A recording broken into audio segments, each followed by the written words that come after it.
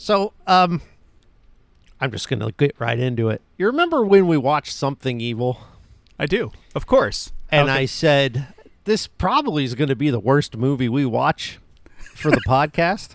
Do you remember that? Yeah, and I didn't agree because, of course, Hook is lurking out there. But yes, I do. I do remember that. You had to go there. We just getting started. We're not 30 seconds in. You're gonna need a bigger boat. Snakes. Why did it have to be snakes? Life finds a way.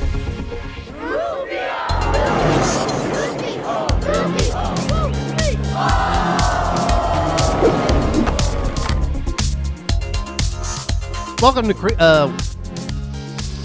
I almost did it again. Welcome to Spielberg Chronologically. This is the podcast for myself, Jeff, and Eric.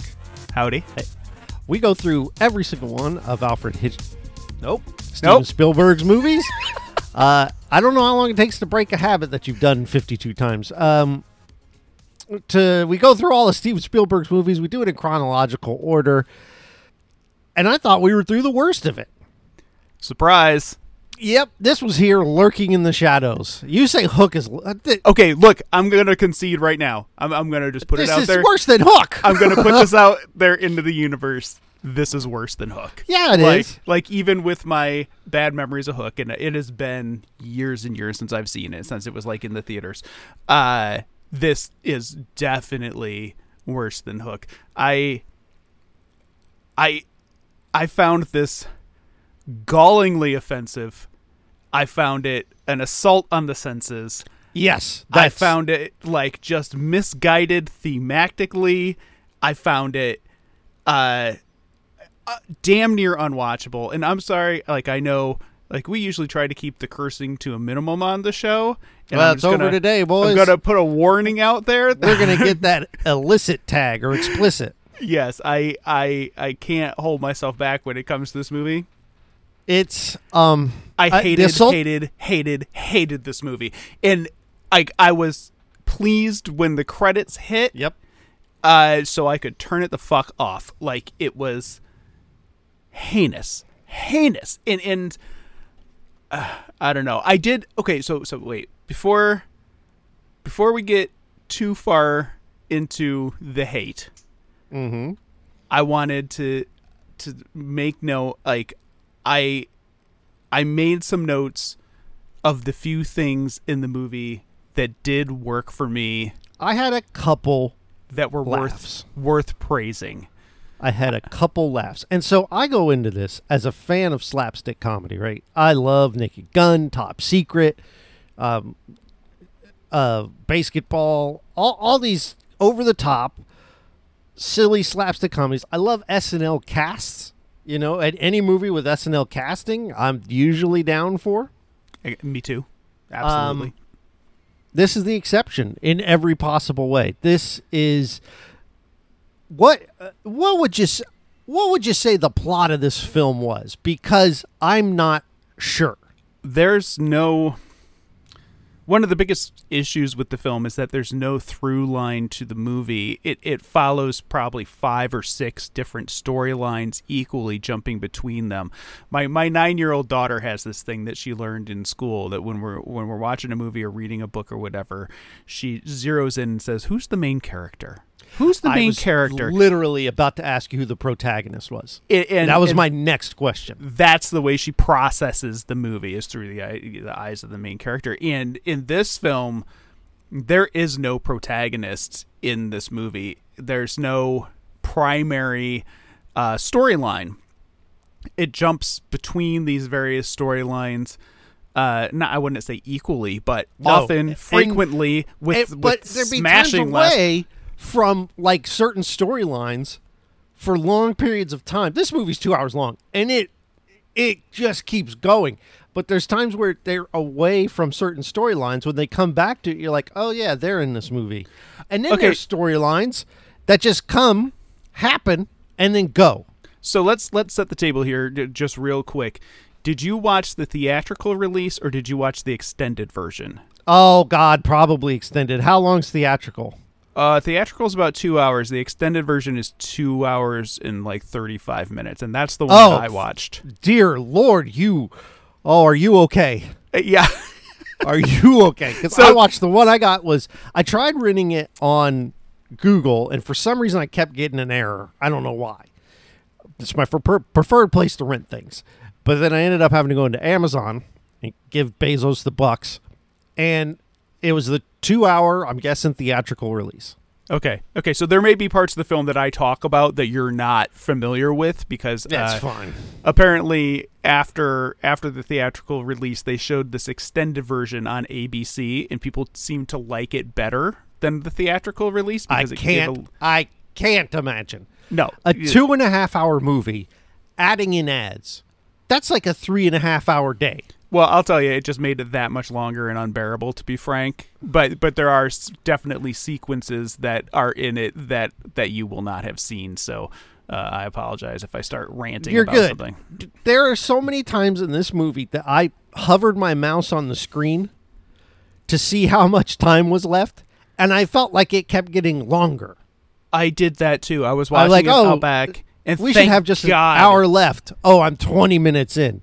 Thank God my wife didn't watch it with me. I almost asked her to watch it with me, and thank God, because I don't think she would ever watch another movie with me again if she watched this with me. Not only was it offensively bad, but it was also just offensive. In her, it was offensively offensive. Her sensibilities would have been. She would have rejected it outright, right, and just left the room, giving me filthy looks for staying. Yeah. Well, that's the thing. This is one of those. So on my other movie podcast, one of the things that I've established after watching Uncut Gems was my co-host asked me, "Well, if you were just watching this on a whim, would you have turned it off?" 1,000 times yes on this one. Oh, 100. Yes, I would have never watched this thing all the way through. Right. The only reason I finished it is this podcast. Yeah, absolutely. It is an assault on the senses is the correct thing because it throws everything at the wall. Everything. Yeah. And there's a scene in the movie where Robert Stack, rest in peace, I don't know if he's dead or not, comes out of a theater and people keep running by him. And he's like, well, what's that? And then the next thing's good. Well, what's that? And he does it like 3 or 4 times. And that's us as the audience.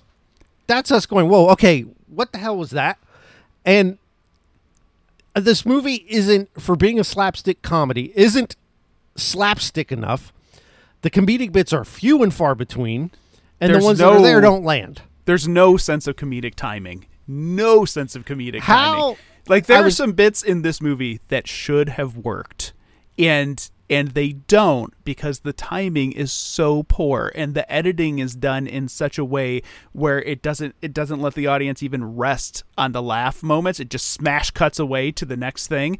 And I mean, I can't imagine anybody making this film thinking that it was going to come out and be funny. Now, I don't know, but I don't think Spielberg has any other comedies, just flat out comedies. No, he does not. I think he learned his lesson. I think that's smart. It's not for everyone. I personally believe comedy is hard. It's my favorite genre of film. And clearly you don't know how to do it. And when you have Dan Aykroyd, Belushi, John Candy on your movie and you can't find a way to make it funny, anti-funny. I mean, it is the opposite of funny. It is an anti-funny film. There are a couple things. I enjoyed the Slim Pickens part where he's in the bathroom. I thought that was pretty funny. But I'm a poop joke guy. Yeah, see, I am not a poop joke guy, so I put it on the list of things that I hated. That's fine. That's fine. But him... Anyway, and that's maybe because I'm crazy at this point. It's like halfway through the movie, and I'm like, well, at least this guy's pooping boots. And I can take that with me. We should also mention Christopher Lee's barely in this movie as a Nazi. And he came on screen. Wait, I'm like, that's Christopher Lee? This movie was written by Robert Zemeckis. Right. There's talent everywhere in this movie. He wrote Back to the Future. Or will write it in about 5 years. Yeah. One of the best movies ever made, in my opinion. Oh, yeah. Absolutely. Just, I don't know how this went so bad. I don't. But let me just for the people that haven't seen it, real quick, this movie follows a number of different storylines that take place in California about a week after the Pearl Harbor bombing. And all of the stories basically deal with how the public reacts to the Pearl Harbor bombing and this kind of aftermath when there's this assumption that the Japanese may attack California and the Los Angeles area next. And so it's all about kind of the hysteria that builds up around this presumptive attack.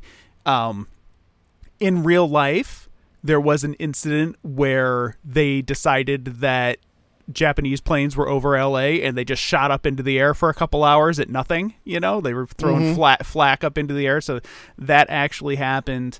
A couple other incidents portrayed kind of humorously in the movie actually happened. But yeah, there's a number of different storylines that kind of take place over this 24-hour period in the LA and Hollywood area.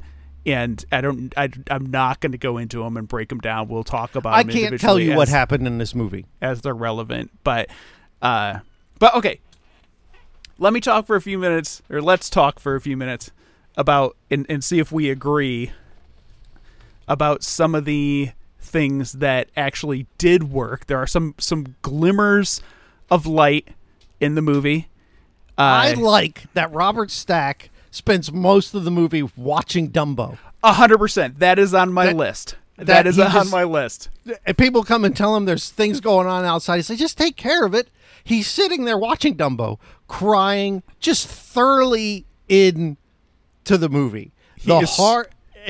And Robert Stack plays, if you don't know who Robert Stack is, he's the guy who used to host Unsolved Mysteries. Unsolved Mysteries. And the voice of Robert Stack is, for me, it's pretty iconic, right? It's like John Madden, him, Gorilla Monsoon, if you're a wrestling fan. His voice is just brings me back to being a kid from watching Unsolved Mysteries. And he's the hardened leader of the military, and he's sitting here weeping and just enjoying the film Dumbo. Yeah, and Dumbo is a great film. Like, it is, despite the racist crows, it is one of the most heartwarming and effective Disney films as far as like just emotional impact. Oh, you don't like Dumbo? Not for me.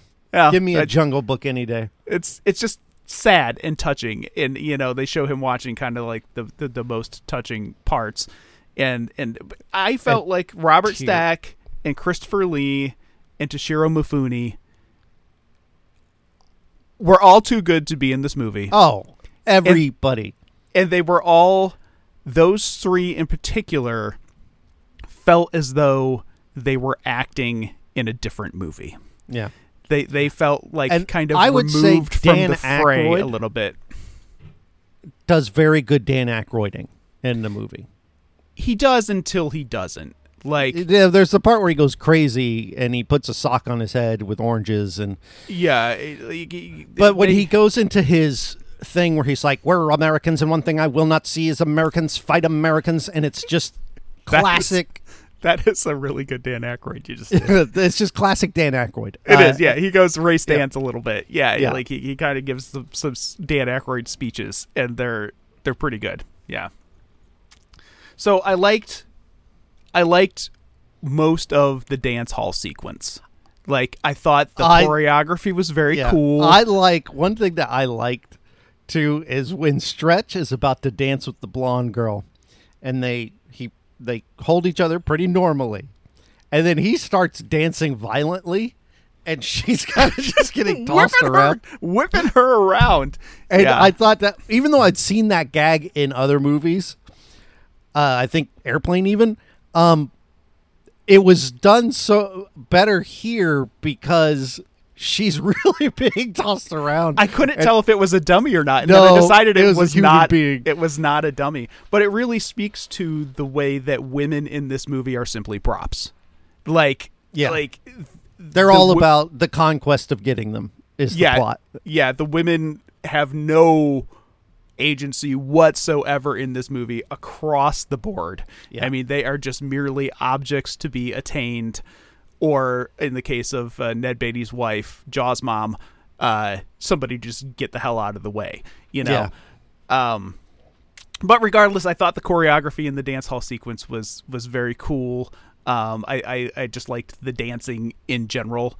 I thought was pretty neat, and the kind of some of the slapsticky moments in that actually worked a little bit. You know, really early on in the movie, I thought I was in for a good time when they're in the diner and they're cooking in the kitchen. Yeah. And they're just doing a terrible job, but they're having a great time. Like, they're just throwing eggs on the grill, and they crack and start sizzling, but the eggs are there.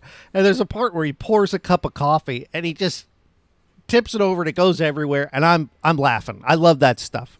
Like, I just like that they're running this diner in the kitchen, and they're just having a good time dancing, and I thought that was fun. Yeah, I thought that was pretty fun too.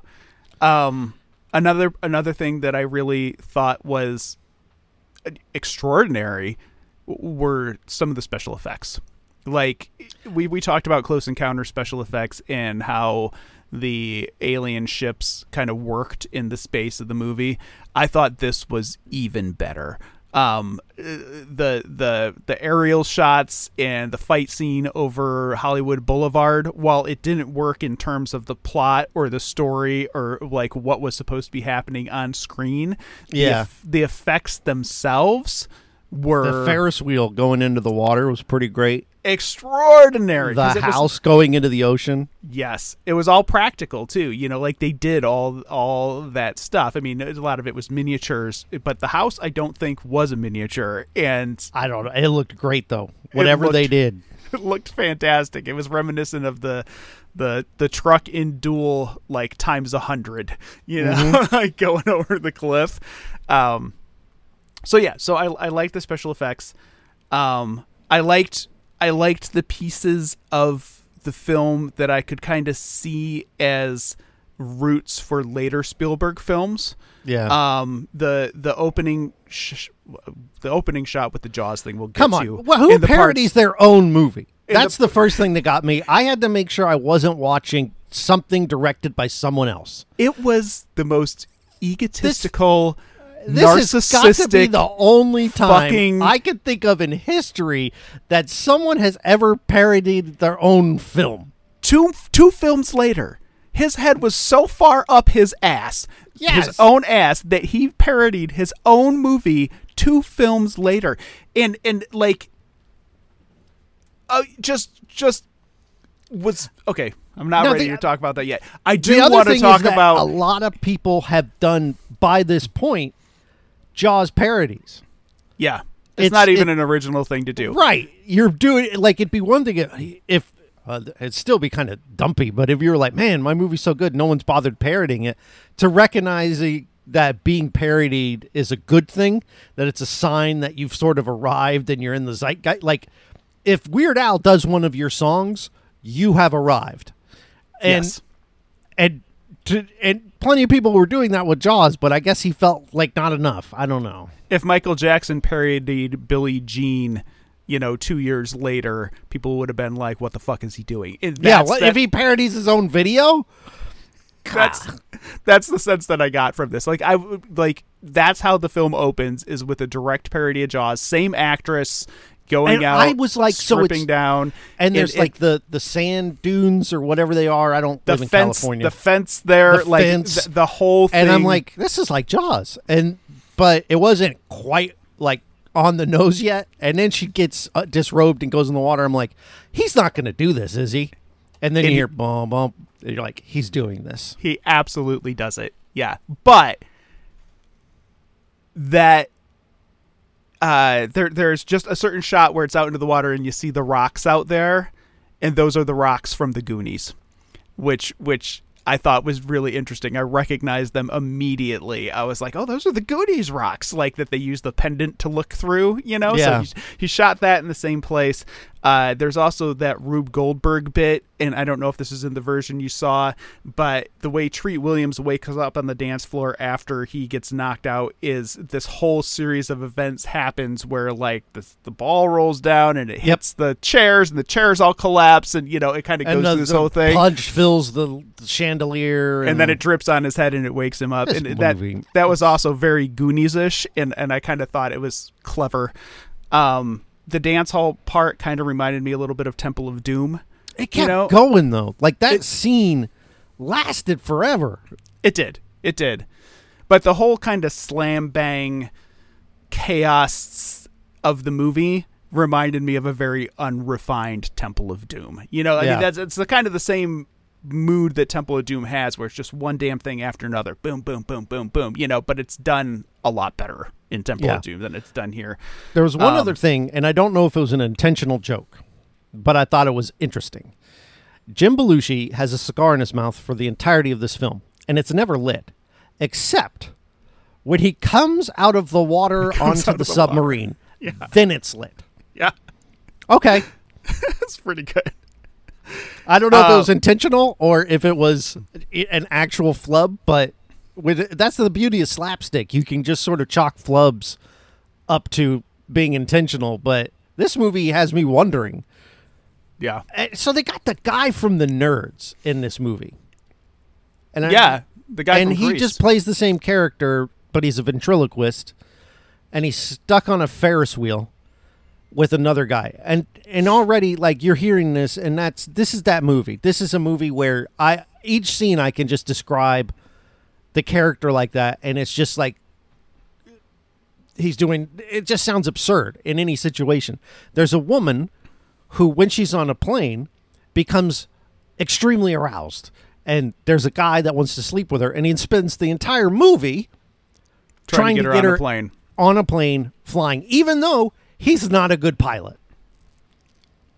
That whole storyline is absolutely ludicrous, and they waste her. She's Nancy Allen. I don't know if you recognized her, but she's the other cop from RoboCop, and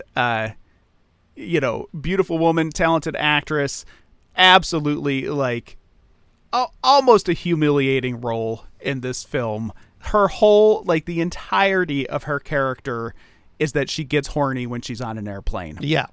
And she's in this movie she just a loves lot. Airplanes. She's obsessed with airplanes. There are a lot of people who have a lot of hobbies and a lot of things they're obsessed with. Yeah. But not to this degree. So that's one subplot. Yeah. So other stuff that worked for me, I thought the Little Rascals reference, which I don't think is in the I did not see it or catch it if it was in my movie. The part that you saw, I don't think it was in there, but at the point where the guys get thrown out of the diner at the beginning, the Little Rascals are standing outside the diner, which I thought was kind of fun. I think I would have noticed that, but I don't think it was in my movie. But there were a lot of times I was looking at my phone. And then there was one stunt, which I just wanted to kind of call out because it's right up there with the other, like, Spielberg with the face-breaking Sugarland stunts. one.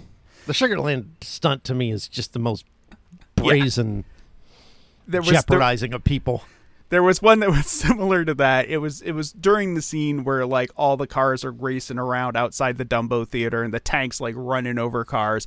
And there's just one shot where these two guys fall off of this car. And I was like, oh, those guys are dead. Like, they have to be dead because the car's speeding along and they fall off the car, like, on their face. And it's a hideous stunt. It's like bone crunching, your nuts shrivel up when you see it, and it's just like there and it's gone, just like everything else in this movie. It's there and it's gone.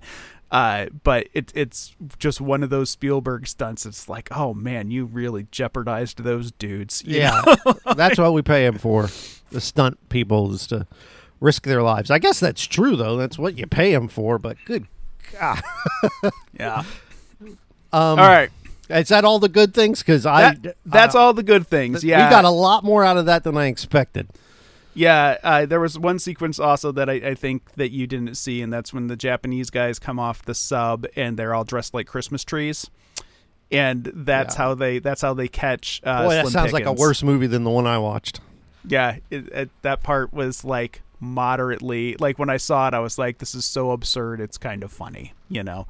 But then I got a long ass list of stuff that I absolutely hated, and tip top of that list is rape humor, which the whole damn movie is just full of. Like, there's one character in particular who is named Stretch, which upsets me because my friend's stepdad, when I was a kid, he always called me Stretch. So this guy's ruined that name, but has the hots for this girl who's dating maybe one of the only likable characters in the movie, or not even dating. He wants to date her. Yeah. Right. He's interested in her, but he actually wants to take her dancing and try to romance her, you know, and Stretch, on the other hand, is an alpha male who just takes what he wants. He's a hideous human being. He's a hideous human being, and he does this weird thing.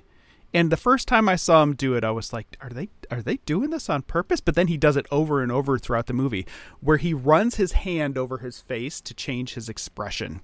Yeah. So he'll be really angry, and then before he turns to face the woman, he'll kind of run his hand over his face, and then he'll be smiling.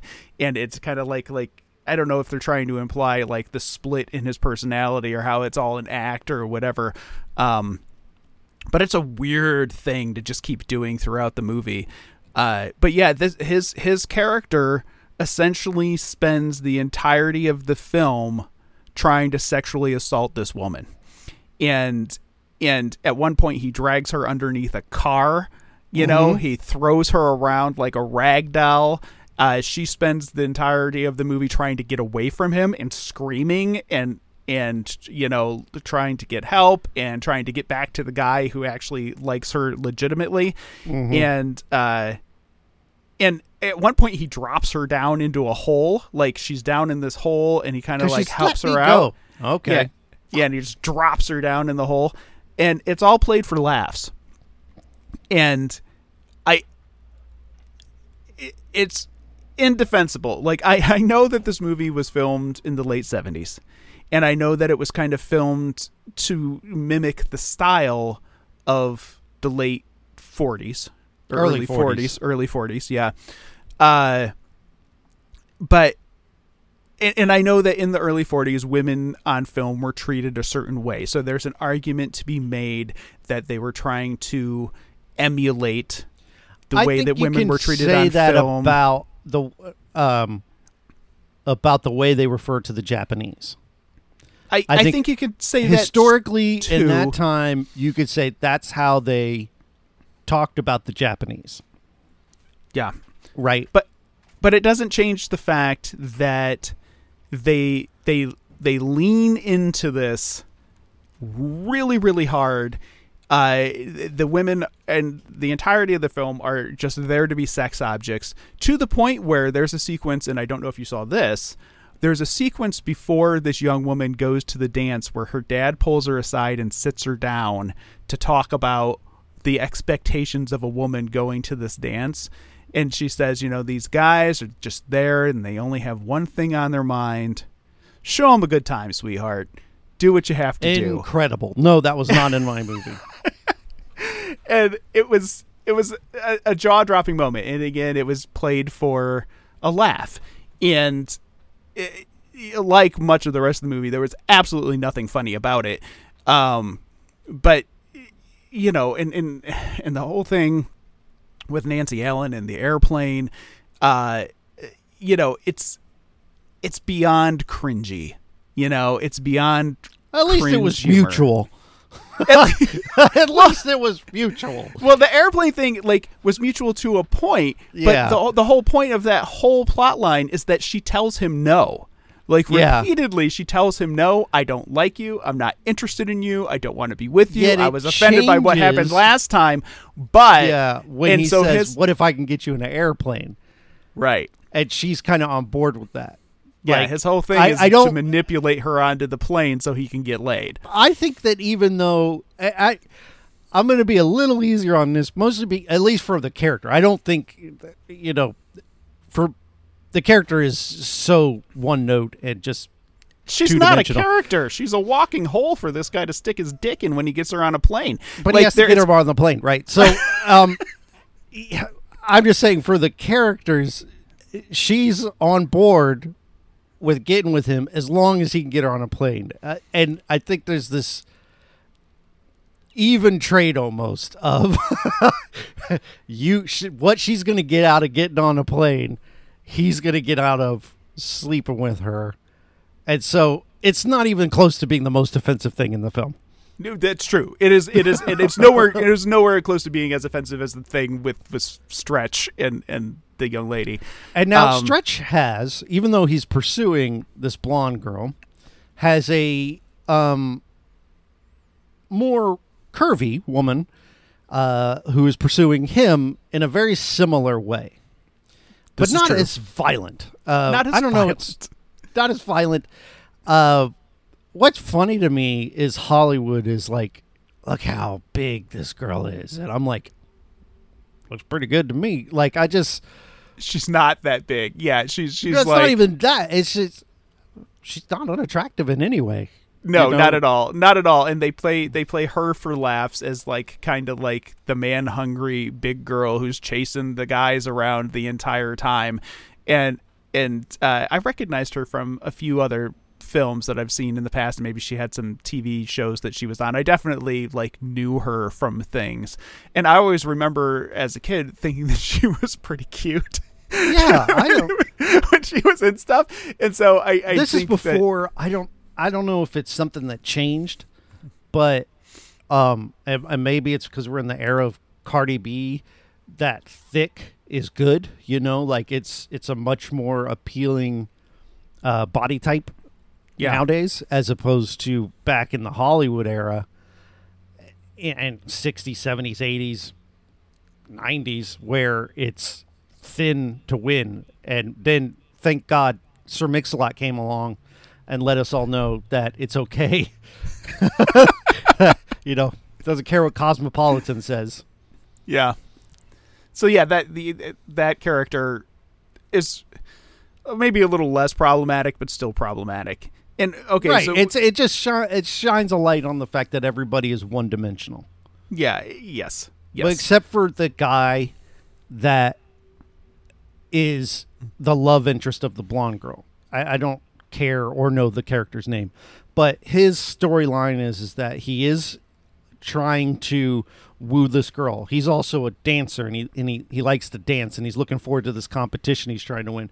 He also at one point leads a tank and leads a group into battle, you know, so he's got things he's doing, but he's the limit of any of dimension. Yeah, if anybody has an arc, it's that guy. Yeah, that's the closest thing we get to a pro tag. Yeah. So, setting aside all the rapiness, we get to the racial stuff. And there's a scene in the extended version which I don't think you saw, but essentially the John Candy one where they both have different soot on their face of some kind. No, it's prior to that. Okay. They're in the barracks, assumedly near the house where they've placed the gun. And the black soldier shows up for the first time. He says, "I'm here, I'm reporting for duty." Now, he looked familiar. I don't know what he's from, but yes, he is familiar. He looked extremely familiar to me. Yeah, he's from stuff. I'm So John, look and see if I can find out. You go ahead. John Candy gets up out of his bunk or whatever and walks over to the guy, and he paints a white line on the ground. And he says, "That's your side of the Mason-Dixon line. This is my side of the Mason-Dixon line. You don't come over here." And the guy crosses the line, and then John Candy paints another line, and he says, "This is Alabama. You don't come here." You know, it's like very flagrant that they are setting up John Candy as the racist guy.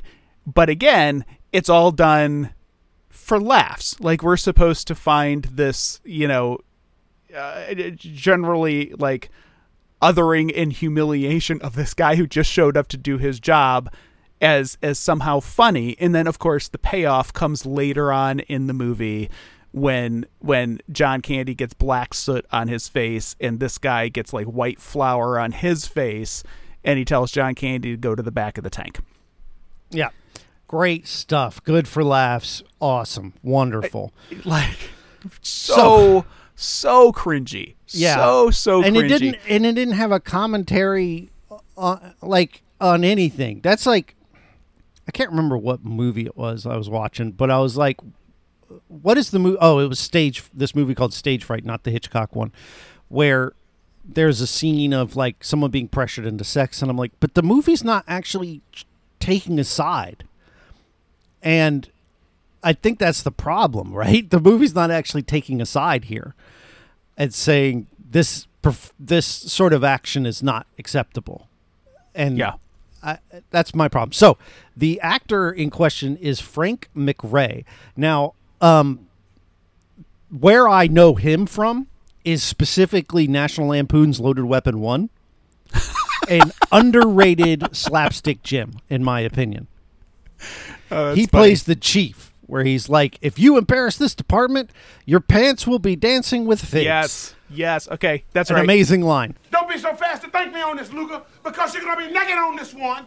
It's on the line for you. People are going to be watching. Now, you blow it, you're going down. You screw up, you're going to be hung out to dry. You drop the ball, you're going to be like twisted in the wind. If you embarrass this department, your pants will be dancing with figs. Is that clear? Everything but the pants fig thing. And, yes. Samuel L. Jackson's in the scene, and he's like, am I clear? He goes, everything but the pants figs thing. That's where I know him from, but he's been in a License to Kill, several other movies, Last Action Hero, but to me, he is the captain of Loaded Weapon 1. As soon as you said that, I can picture him in that captain scene. Yeah, 100%. Yep. Yeah, so, like, to me, the only point of this lone black person in the movie, like, literally, I think the only black person in the movie. And he's only there, and that's to do race jokes. To do race jokes, and not in a Blazing Saddles social commentary sort of way. They are simply race jokes. And it's, I mean, again, I know this was the 1970s. That stuff maybe flew more than it does now.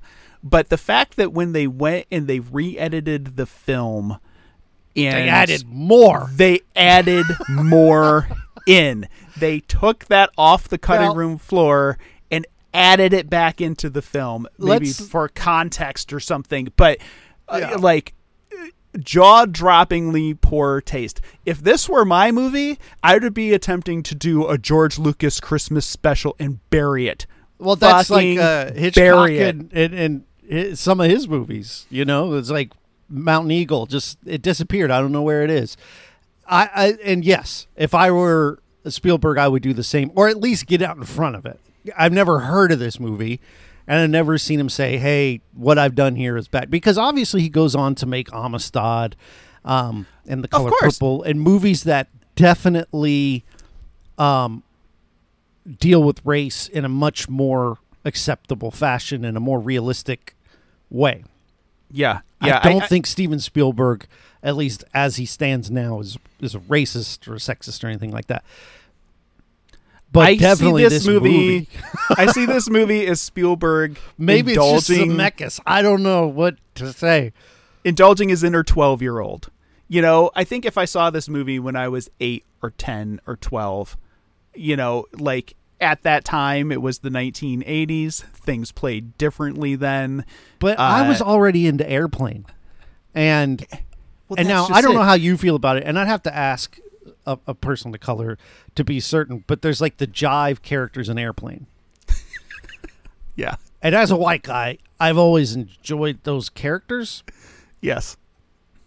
And I don't know how other people of color would feel about it. I do not either. And I have the same perspective. I always thought those guys were hysterical. I thought they just were, and the way they delivered their lines were so fluid and fast, and like you have to stop and listen to what they're saying. And I think that it's done with more care in that movie. but I could be wrong, and I'm open to that. I'm open to that too. Yeah, they could be horribly offensive caricatures, and I'm just not seeing it because of my own perspective and background.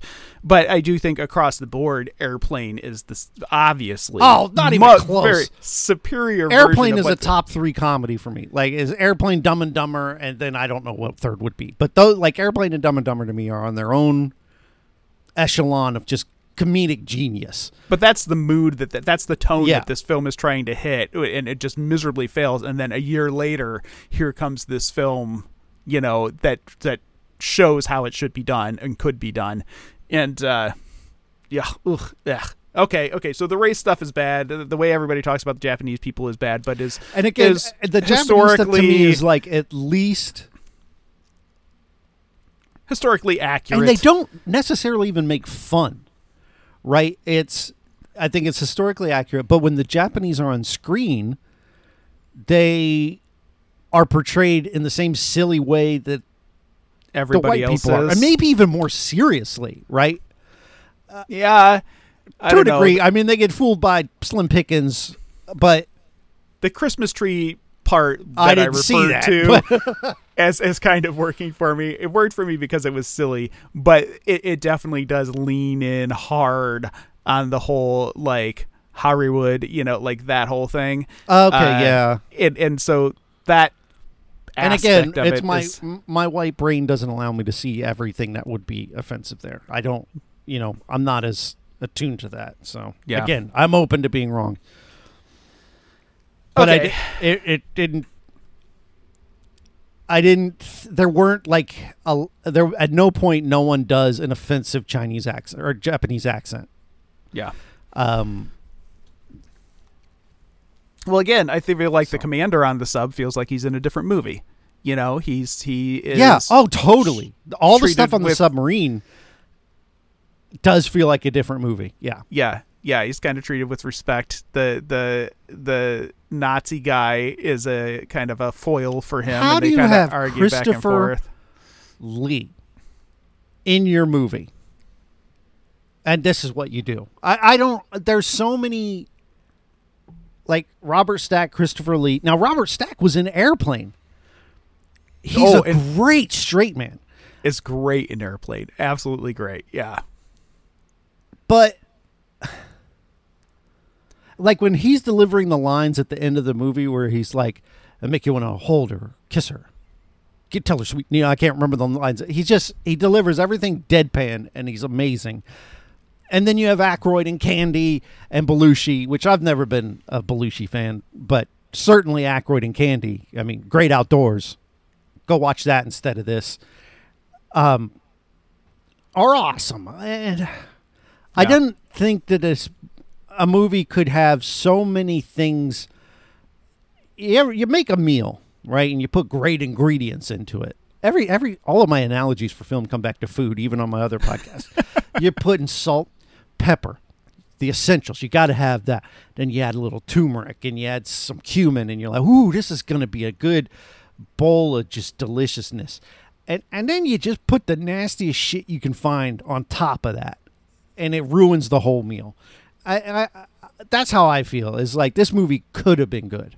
It could have said more. It's made by Spielberg, who is arguably the greatest director of our time, and written by Zemeckis, who again wrote Back to the Future, one of the best movies of all time, and it's still horrible, and there's not anything to take away from it. To say, well, I can at least see him growing. I can at least see shades of this movie is a waste of time. Yeah, well, I think the entire theme of the film is really misguided. Yes. Like I think like so the idea is that it's all about the hysteria that took place after Pearl Harbor in California. It's like, oh, these people are like scared. And so they became hysterical and acted crazy. Well, that's just it. They were right to be scared. Yes. Like they had just gone through this like collective national tragedy. Pearl Harbor, like there's no. It's the like modern probably how the equivalent people is in Chicago 9/11 felt on 9/11. Yeah, because they emptied. A lot of people don't talk about it, but they cleared out the Sears Tower in Chicago because they hit New York, they hit the Pentagon, and if you were in a big city, you were flipping. If you were even in L.A. on the other coast, and now the entire country locked down, Yeah. and everybody was afraid, and everybody was right to be afraid. And, And I remember being in smaller cities and be like, well, let me think about it. So I'm in the smaller, they're not going to hit us, I mean, they head down to hit Orlando down south, or like in your case, maybe they probably hit Cincinnati. They wouldn't come here, and that's the kind of thought that's going through my brain. So yes, it's a very different mind state. Yeah, and so I don't necessarily think that like making fun of that situation, and we have to keep in mind this is only like 30 some years after this happened, and so like right now It's about how far we are away from. We're 20 years out right? from 9/11, Yeah. and so it'd be like making a real I'm still not wacky okay comedy. with 9/11 jokes. No, People are starting to make them, and maybe it's because I'm a 40-year-old man and I watched it on TV, but I've never been okay with them. Like, and I imagine that there are some people who went through Pearl Harbor. I don't know, some of them would still be alive, but don't find Pearl Harbor jokes to be funny. And No. I mentioned Gorilla Monsoon at the beginning, and this is my wrestling corner for a moment. He would always say when someone got blindsided in a wrestling match, they would be Pearl Harbored. And I'm like, if someone said similar, they got 9/11, I would just be like, that is in poor taste. Yeah, So. I have like a kind of an open, like I don't really think that there are like sacred cows in humor. I'm not a guy who really says too soon about things, but I do think that the approach matters. Yes. And context matters, and how you decide to bring humor into a dark situation matters. I'm all for dark humor, but I agree I with think that. lampooning the national tension after a national tragedy is thoughtless and disrespectful. I will say I think sexual assault is off limits for humor. I think personally. okay. As a huge fan of comedy, that to me is like no. Yeah. Okay. Yeah. When I say no sacred cows, that was not the sort of thing I was thinking of. I mean, murder can be okay. I mean, the OJ jokes never get old, but I don't know why, but that's just me. I just put it in its own category where I'm like. But but okay. So I think it's because nobody considers murder okay, but there are people in this world who think that you could just take a woman and that's your right or whatever. So there's punching down and there's punching up, Yeah. And so like with something like OJ? Rest in I peace, mean, as far as Norm as far as, Macdonald. as far as comedy goes, I could see somebody taking a really dark personal situation, and I don't want to say like sexual assault, but a really dark personal situation and turning it into a collective experience through humor. I You know, think for like have you sure- ever heard Tig Notaro's thing that she did she's immediately good. after she was diagnosed with cancer About like her, I always hated that my breasts were small, and now they got offended and they're trying to kill me. Yes. Yeah, she's So- brilliant. So I do think in the hands of like a master, And she's like also- that with the right but it's her own perspective, tragedy too. It's her own tragedy, Right. and that's what I mean. The difference between punching down and punching up. You Right. know, like I think somebody could take their own personal experience and turn it into, a work of art through comedy. I don't think that Joe Schmo off the street can go in and make rape jokes and have it be funny. You know what I mean? So I do think that there's a perspective in which some of these things work. I think that this movie is not that perspective. yeah, there's I no- think this is Spielberg taking a swipe at his parents' generation, and with all the glee of a 12-year-old that's gotten into the whiskey and just smashing his toys. And I find it terribly if inappropriate. anyone listening can go, the latest Tig Notaro stand-up special on Netflix is start to finish a masterpiece of stand-up. She Tig is wonderful. a genius. She really is. She's on her great. own level. And I remember growing up and being like, man, I just don't think women are funny. Because the stand-up I would see was like, not for me. Nah. Tig is on, she's on her own wavelength. She's incredible. Yeah, there are a lot of women comedians that have really, like, my tone Kate McKinnon is amazing. It's completely changed. That was me being a naive idiot, or at least maybe, people who put out comedies not knowing what makes funny. Yes. Like actual funny women not getting a chance. In the industry, women not allowed to be right. funny. That was probably more of it than anything. Yeah. But now, Kristen Shaw, she does the voice of Louise on Bob's Burgers, and she was in Flight of the Conchords. Brilliant. Oh, yeah, she's great. Okay, yeah, it took me a minute to place her. Yeah, no, she's fantastic. Kristen Wiig is fantastic. There are a lot of great hysterical women in the business. But Rose Byrne, surprisingly enough. Rose Byrne. I don't know who that is. Never mind. We're getting way off. We're getting way off. This is your fault. No, I can't blame you. All right. So there are also pieces in the movie that I think should be funny, could be funny with the right timing, and they're just not. Like the guys on the Ferris wheel. It's the mayor from Jaws and the weird little nebby dude from Grease. And they're on this Ferris wheel. And he's they're from Grease? I thought he was from Nerds. Is he in both? No, a different dude from Nerds. This dude's from Grease. That nerdy kid is from Grease. He's from Grease. Yeah, he's not from Nerds. No, I looked him up. He's actually had quite a big career, but Nerds is not a piece of it. Why did I think it was from Nerds? Nerds was Anthony Edwards, and the other guy I'm blanking on, but he is also famous for other stuff. But it's not Nerds. Revenge of the Nerds. Yeah, I know what you're talking about. Oh, you're right. He is totally okay. All right, continue. Okay. So they're on this Ferris wheel. They're supposed to be watching the sky, so they put them up high so they can watch for Japanese planes or whatever. And the guy from Grease is super annoying. He's doing his Jerry Lewis shtick, where he's doing this whole thing. And so the other guy is like, God, just shut up, And so the dynamic between them is funny. They get up on the Ferris wheel, and then the nerdy guy pulls out a ventriloquist dummy and starts talking through the dummy. And I'm laughing because just the concept is funny. Like the idea that this guy who finds this other guy super irritating gets trapped up on this Ferris wheel for hours and hours, and then the irritating guy pulls out a ventriloquist dummy. It's funny. It's a funny idea. So he's got it makes me laugh. He's scared of heights. Now he's stuck up there. He's with probably the most annoying person in the world. And then the most annoying person in the world pulls out a ventriloquist dummy. It's funny. Absolutely the worst situation. It's just... And in this movie, it's not funny at all. No. It doesn't work. The timing is off. There's nothing funny about it when it happens. Like, beyond the concept...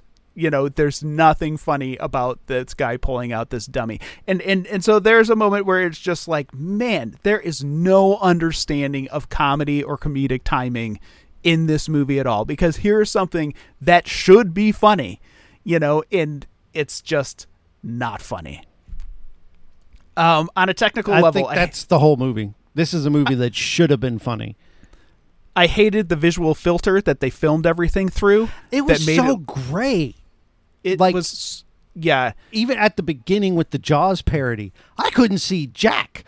It's so grainy. It's like there's Vaseline smeared on the lens. I've been on record saying I like the 90s, 70s, 80s grain that films have. I find it cozy.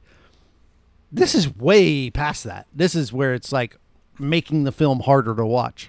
Yeah, there's definitely a smudgy filter going on here on purpose. And there's one moment in the movie where they're having like this smudgy dark moment, and then it cuts to John Belushi flying over the Grand Canyon, and all of a sudden like everything is crystal clear. Yeah. And it was almost this like physical sense of relief that I felt because they ditched that filter for a minute and I could actually see what was going on.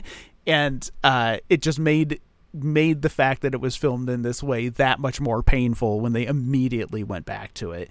Yeah. John Belushi, I feel in general, was just totally misused. Didn't have anything to do. Generally wasn't funny. Was just kind of obnoxious. Which I feel is true about. And this is gonna maybe offend some people that like. I don't think he's a funny guy. Like it just that I don't think anything he did in this movie was that different from what he did on SNL. And he's like, to me, a worse version of who Chris Farley became.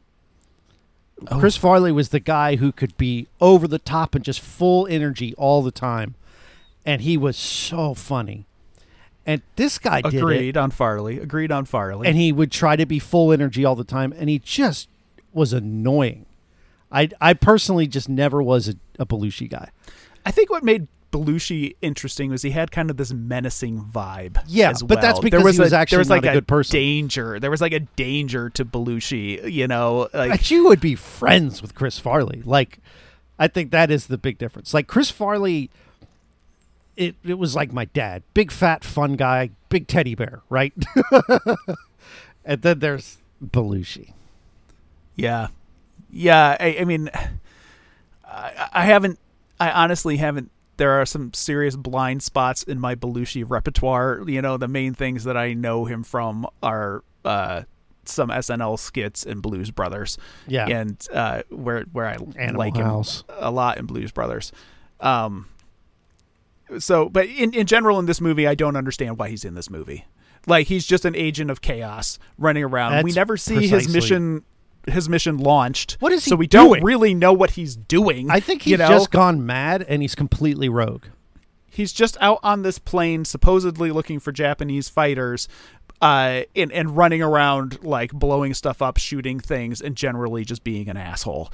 But it's never defined like why he's there, what his mission is, where he came from. He's just flying around on this plane the entire movie, popping up every now and then and starting shit. And it's the part is larger than a cameo, but not much. And I don't understand why he's featured so prominently in all the marketing for the film. He has 0 moments with Dan Aykroyd, and that feels like a big wasted opportunity.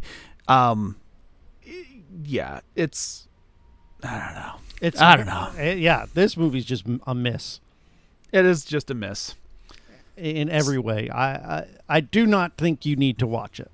We haven't even gotten to Ned Beatty and, you know, his craziness and his complete disregard for the safety of his family while he's fighting with a freaking submarine with a giant gun, and he doesn't even tell his family to get out of the way or get out of here because the submarine is shooting at us, you know, like.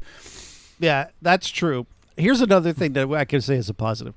Spielberg once again shows his ability to allow kids to be kids. And that I is think true. All the kids in this movie do a great job. And I think it's got to be Spielberg. He just knows how to direct children to be kids. I felt like everything the kids did made sense, felt natural. And that's a positive I can bring away. Yeah, I agree with that. So I have some questions. I have some questions for you. Of course you do. I'm on board. I'm fine with it. I'm just ready to move on to next week, or next episode. No, we got to wallow in this pain. Okay, good, great. That's what I'm talking about. It'll make next week seem so much sweeter. It's going to be amazing. Okay, a lot of these things we've already talked about, so I'm going to kind of skip around. One of them is, do you think that this is a suitable subject for a parody of this nature? You know, should it have been smarter?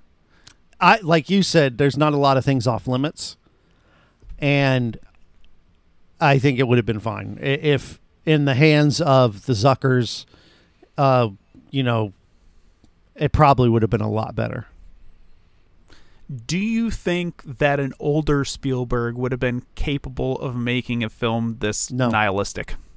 No. Well, maybe nihilistic, but not funny. I still like. I watch Ready Player One, and there's just this gap in his ability to understand comedy. And I'm thinking of all his movies I've seen, and I'm trying to think of even just funny moments in some of them. And I Raiders has some funny moments. That's okay. That's true. Indiana Jones, and how much of that is Harrison Ford, though? Yeah. And especially when you get to Crusade and Sean Connery shows up. So yeah, that is true. There are comedic moments. So slapstick is its own brand of difficult, though. You have to know how to weigh the ridiculous with the straight, right? And to balance that. And there are some geniuses in that world. Leslie Nielsen, Leslie Nielsen, the greatest of them all, probably, at being able to balance being a straight man and be ridiculous. I don't know that anyone's ever done it better. And I think it's a really tight rope to walk, and I don't think Spielberg knows how to do it. Here's what I wrote. A comedy works best when we recognize parts of ourselves in ridiculous situations, when you see human behavior in difficult places. Do you think anyone in this film behaves like a human? Maybe the boyfriend. Yeah. Maybe. I mean, that's the closest I can pull from. Like, his motives make sense.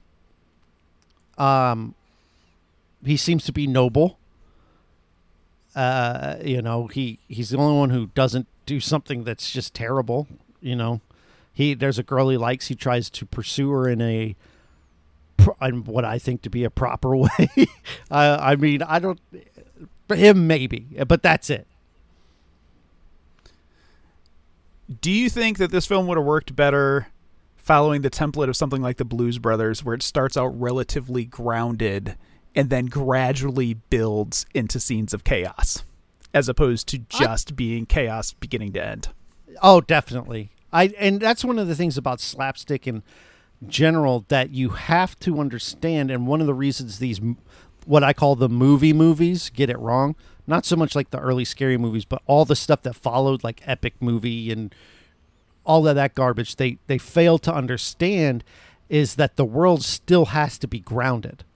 And so when the ridiculous things happen, that they seem that much more ridiculous. If you just have all ridiculous stuff everything is ridiculous while it's happening, then it loses that punch, right? So you have ridiculous, and then you have something maybe a little more witty and grounded humor, and then you have something ridiculous, right? And yeah. Okay, so it's the same as my theory of horror movies. The difference between a good horror movie and a crap horror movie is that a good horror movie takes the time to establish its world and characters. Yeah. So you care when something happens to them, whereas a crap horror movie just treats them like meat and shoves them through the grinder. Right.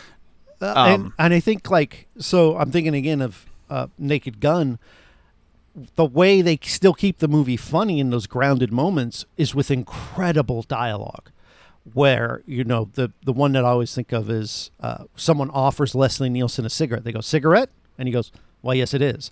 And it's just that sort of like those misunderstandings that can happen in a grounded world that are still funny. And then you have the one, where O.J. Simpson is on a submarine and getting shot at, and he burns his hand and he leans up against wet paint, and that scene's really funny because it's in this grounded world. And I think that, again, that's the misunderstanding here, is this world isn't grounded. It's just chaos.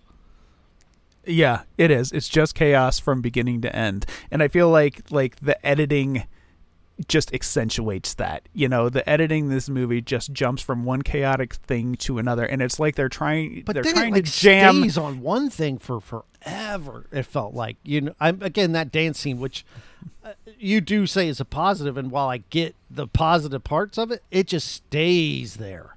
I just like the choreography for the most part, I thought the kind of swing dancing choreography was really cool, with like the action kind of running in between the dancers and so on. The part where the guy runs up the wall and flips behind Stretch, I thought that was really enjoyed that sequence of him using dance moves to get away from this guy, because now he's in his element.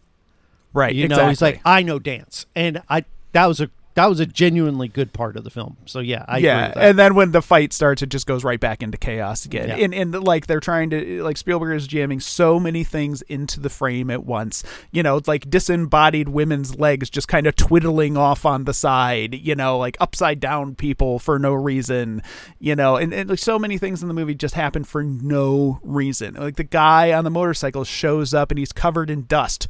Why is that guy covered in dust? Like, just what out of the nowhere. hell? What the hell happened to that guy that he shows up on Hollywood Boulevard covered head to foot in dust? Yeah. Like, why? Why is that happening? You know, like there's so many things in this movie just make you go, what the fuck is going on? Like, why is this happening?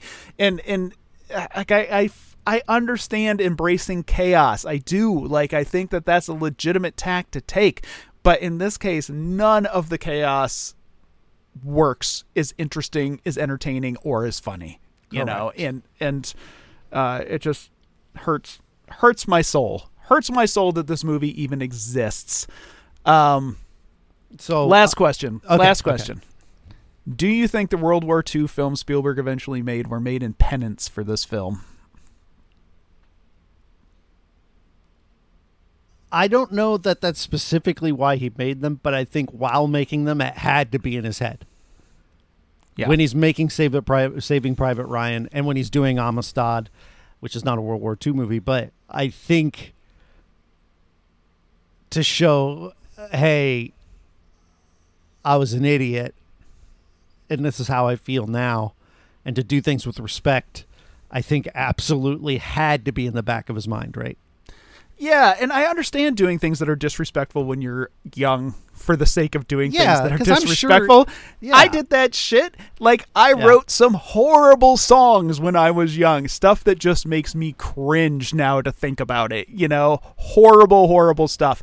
And got on stage and sang them in front of hundreds of people like an asshole. You know, so I understand this need to kind of like strike out when you're, and just kind of rage at the universe when you're young. And so I in some ways kind of get that like nihilism of the young, you know, a misanthropic urge to just tear down the world.